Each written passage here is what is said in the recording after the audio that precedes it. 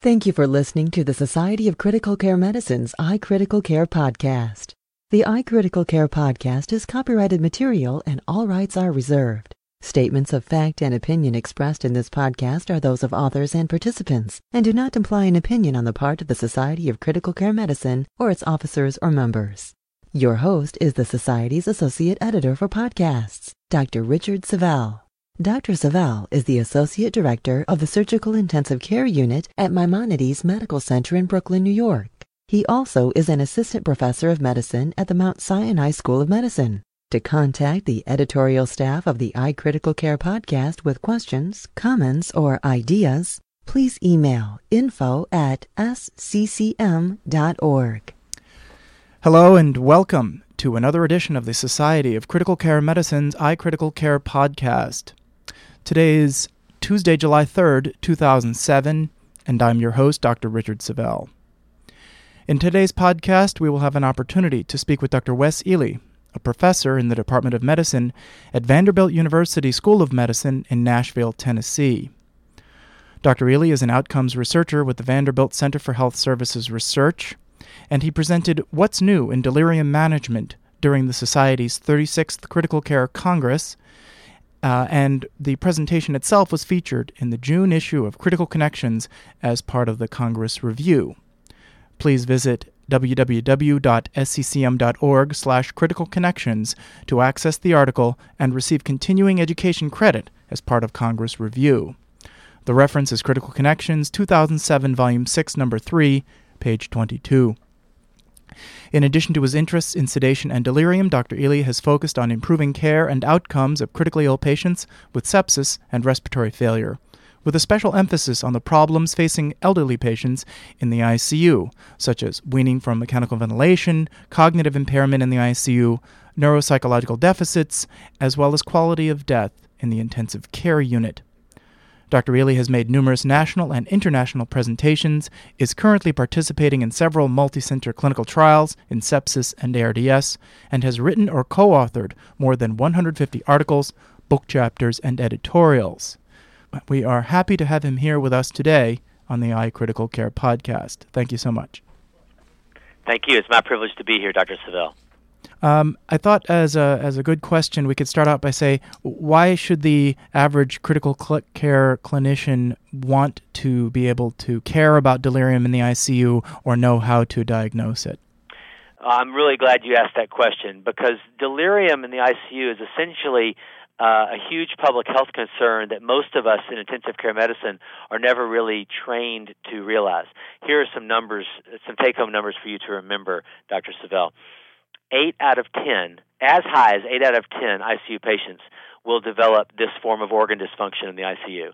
Now, for non-ventilated people, it could be between 20 and 50%, but for ventilated people, it's generally between 50 and 80% of our ICU patients will develop brain organ dysfunction manifested as delirium.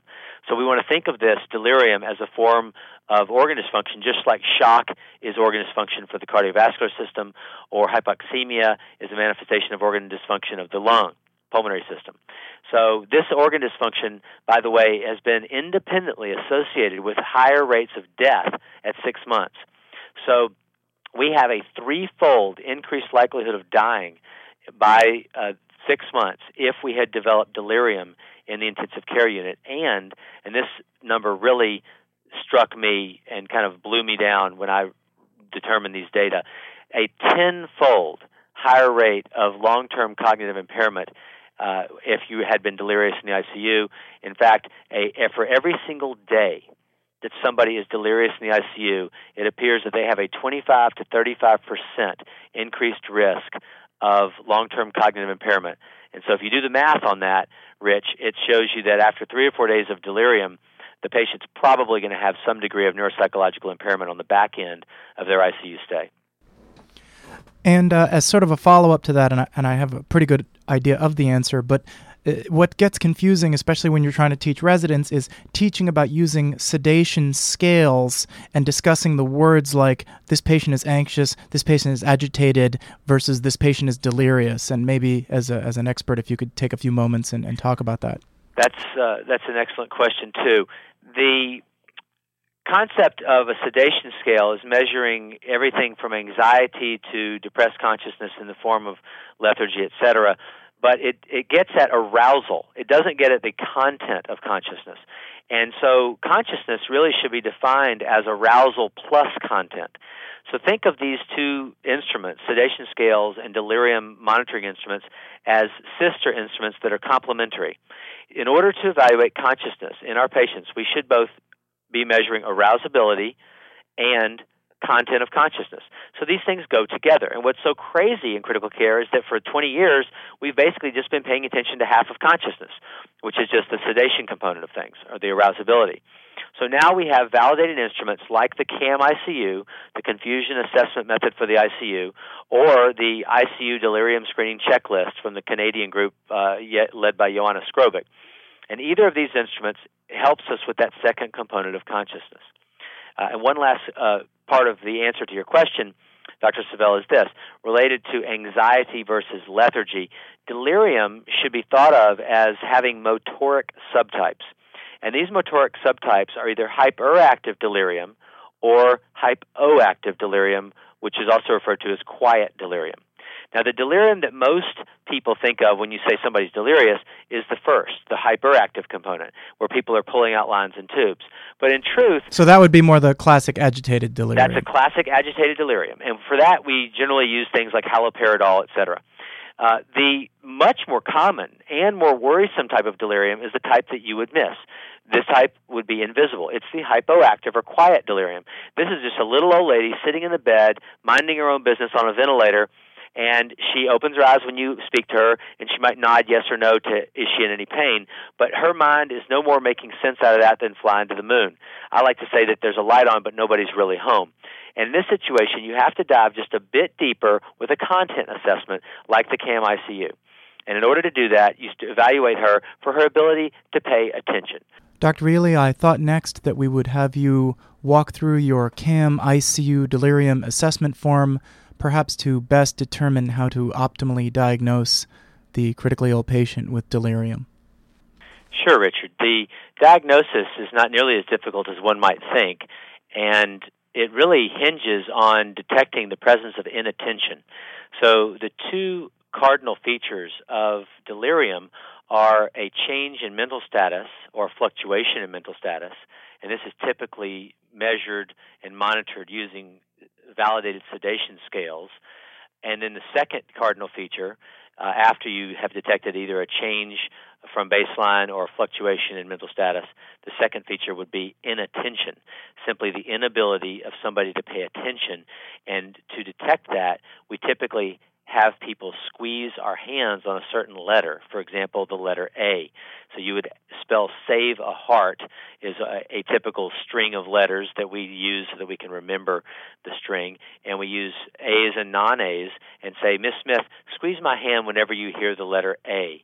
And then if we say an S, we don't want her to squeeze. If we say an A, we do want her to squeeze. And somebody is labeled as attentive if they can get 8 out of 10 correct on this attention screening exam.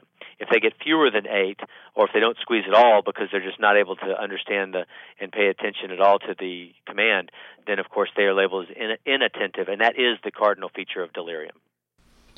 And then I see that there are other ways of measuring inattention. Can you talk about that for a moment? Yes, sometimes people have such profound critical illness myoneuropathy, or perhaps they could even be paralyzed, in which case you wouldn't be able to have them squeeze your hand. So we have invented another way. Actually, we didn't invent it. We drew from the psychological literature and tools and used a picture attention screening exam rather than this verbal or auditory version. And there we simply show pictures to the patient, and we have, again, 10 pictures, just like we had 10 letters. And the way we do that is we show them 5, like a house, a fork, a pair of pants, a boat, a cat. And then we say, after they've seen those 5, we say, Miss Smith, now I'm going to show you 10 pictures, and you simply nod your head yes if you just saw this picture, or no if you didn't just see this picture. And once again, if they get 8 or more right, then they are attentive. If they get fewer than 8 right, then they are inattentive. So there's an auditory way and a visual way of doing this attention screening exam. And from what I understand, looking at your website, you can actually download those pictures from your website. Do you want to take this time to talk a little bit about your website? Well, absolutely. Before I get through that, let me say that in all of delirium evaluations, probably we only use the pictures around 5 to 10% of the time. So the vast majority of the time, it's just you at the bedside with your hands touching your patient and examining them.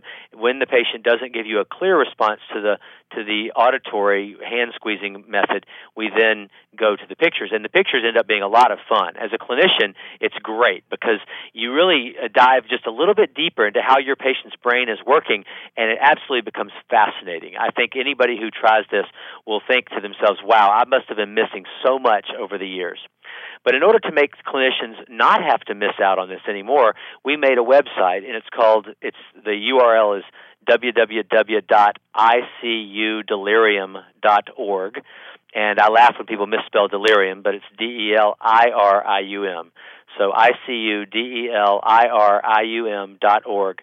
And everything there is free to download. It's a purely educational website, and there's nothing proprietary about it. It's just for you, your ICU team, and your patients to achieve better care.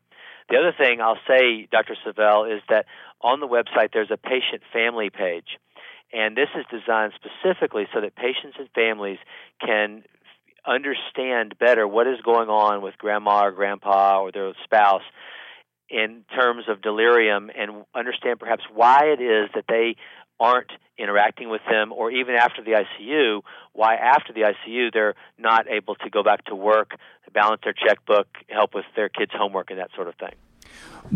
And again, the way I like to do this, just to re-summarize for the listeners because they're listening, is so the first step is, do we have either acute mental status changes or a fluctuating course, and inattention, as you re-emphasized just now, right, and either disorganized thinking or altered level of consciousness. And maybe if you could talk a little bit about the disorganized thinking for a moment. Right. That might So be good. the CAM-ICU, the Confusion Assessment Method for the ICU, has typically 4 features.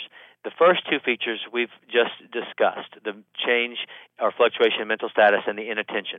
In order to have delirium, according to the Diagnostic Statistical Manual of the American Psychiatric Association, the DSM, you have to have features 1 and 2, and then either 3 or 4.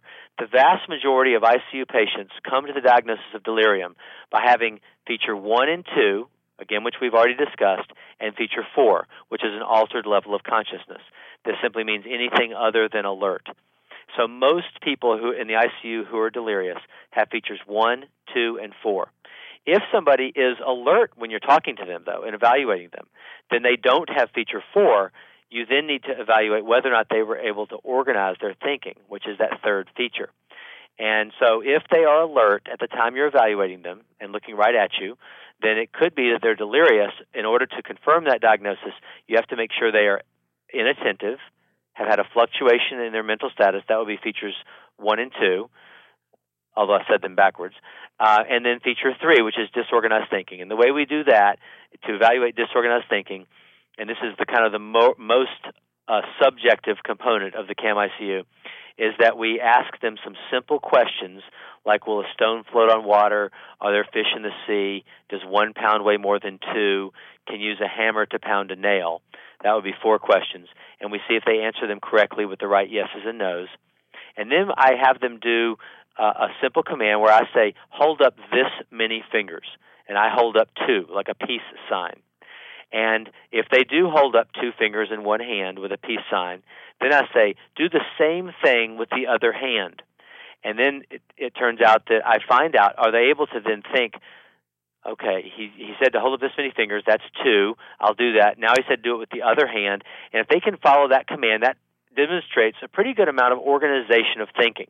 And so that's the way that we come to understand feature 3. And to get feature 3 correct, in order to have, quote, organized thinking, close quote, you have to get 4 or 5 of those points right. That would mean that you had to get the command right with the peace signs, or get all 4 questions right, or some combination thereof. Before we go on to the next part, there was a question I've had trying to memorize this and teach it to the residents, is feature 4 and feature 1 sound very similar. Can you talk for a moment about how they're actually different? Is the point that you could have somebody who's been having waxing and waning mental status, but right now is is alert and oriented? Yes, that's exactly the point, and let me reiterate it, but I'm very glad you asked this. So the reason that the American Psychiatric Association has features 1 and 4 in there is the following. If feature 1 is abnormal because the patient is fluctuating over time, and you have a flow sheet, and their sedation score has fluctuated over time, but right now as you evaluate them, they are alert, then that would mean that feature 1 would be positive, in other words, a fluctuation of mental status. Feature 2 perhaps would be positive because of inattention.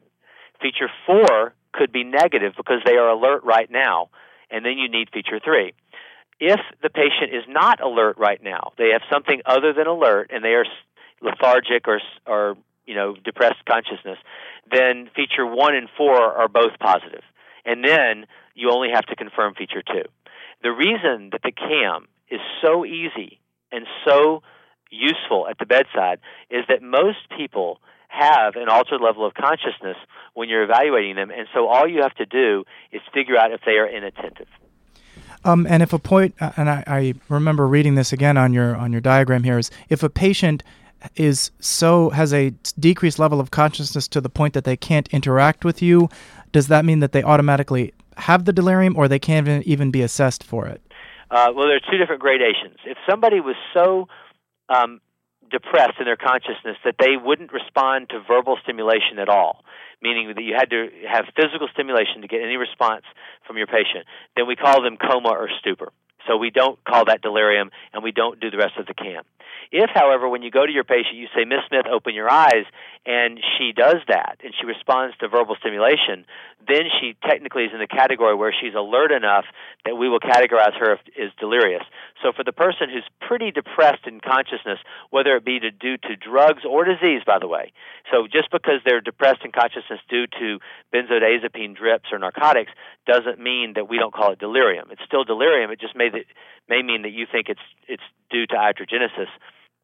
If they do respond to verbal stimulation but do none of the other commands, we call that CAM positive and delirious. Well, Dr. Ely, one of the things I like as being a big fan of yours is you not only teach how to diagnose this, but why it is so important to diagnose it and some of the important cutting-edge areas about what can be done once the diagnosis has been made. If you'd like to take it from there, that would be great. The thing that I sometimes get annoyed with myself about as an intensivist is that I tend to think if I don't have all the answers, I won't get started on addressing the problems that my patients are experiencing. And that's crazy. In this situation, I've had ICUs, for example, say, well, we're not going to monitor delirium anymore unless you tell us how to deal with it. So this is one of these glass half full things where we clearly have a lot of information, which I'll review in just a moment here, about how to address as a good clinician the issue of brain organ dysfunction or delirium in the ICU. But we don't have all the answers. So in the future years, we'll be getting more and more evidence-based data from ongoing randomized controlled trials. But in the meantime, there are lots of things you can do when you find out that somebody is CAM positive. If my patient is CAM positive, I immediately begin to think about things like stopping or substituting deliriogenic medications. If my patients are on benzos or anticholinergics or on steroids, for example, I ask myself, does the patient really need those drugs, and can I get rid of those or perhaps substitute something that's not that doesn't have prominent anticholinergic properties, therefore leading to delirium. I also think about analgesia. Is my patient in pain? And if so, pain control definitely decreases delirium. That's been shown clearly in the literature. The next thing is that we would want to pay attention to sleep-wake cycles and think about non-pharmacological things. And we have on our website, our www.icudelirium.org, under delirium management, we have a delirium protocol that I consider kind of a work in progress, but it has a non-pharmacological protocol on it that includes things like orienting the patient, that is providing visual and hearing aids, encouraging communication and reorienting the patient, having familiar objects around the patient from their home, attempting consistency in the nursing staff is another thing so the patient cannot be jostled back and forth with so many different personnel.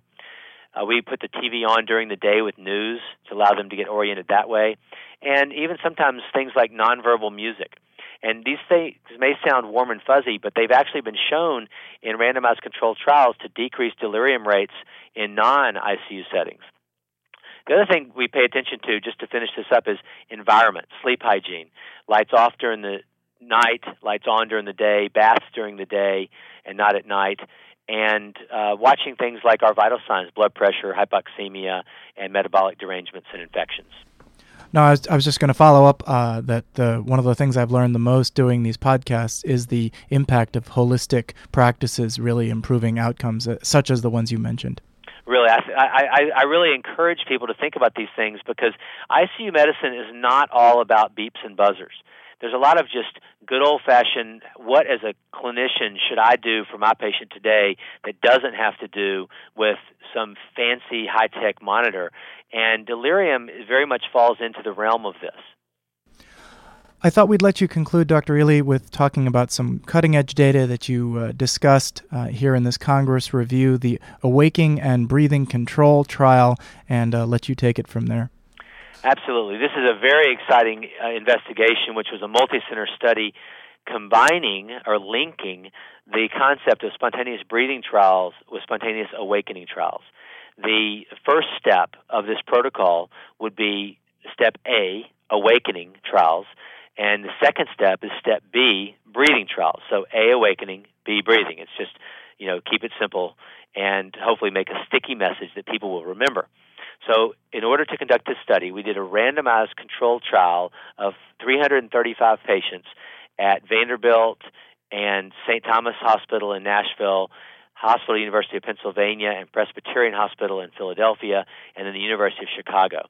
And at these 5 centers, we randomized patients to either get only a daily spontaneous breathing trial, the SBT, and in that control arm, the sedatives were managed according to patient-targeted sedation, which was adopted by each individual ICU, but with no mandated spontaneous awakening trial or daily cessation of sedatives and analgesics. In the intervention group, they started with step A, awakening, with complete cessation of sedatives and analgesics, unless there was ongoing pain, in which case the analgesics were continued, and then followed by step B, breathing trial. And what we found is that when patients had the combination, the link of the awakening and the breathing trials, they got about in excess of 4 days shorter ICU stay and hospital stay, important trends in improvements in mortality, and dramatic reductions in the overall duration of coma. There was a huge difference in resource utilization in this investigation, which I think will translate into big-time improvements in overall patient outcomes from these big, heavy-hitting clinical outcomes such as ICU and hospital length of stay. And I was reading in an article discussing this that one of the motivations for you to do this study was that even if clinicians were trying to practice evidence-based medicine and doing daily spontaneous breathing trials, the concept of, in a formal fashion, awakening people wasn't happening enough? Right. Well, if you think about it, medicine is too siloed, and in the ICU, this is certainly the case. So, for example, the sedation is usually handled by the nurses, and the spontaneous breathing trials is usually handled by the respiratory therapist. Some ICUs have strong nursing support in this area, and the sedation gets handled well. Some ICUs have strong therapists, and their breathing trials get conducted well. But nobody has ever studied linking these two things to de-silo the medical approach to these critically ill people. So in this investigation, we simply took this very simple idea. What if we de-silo this and link these things together?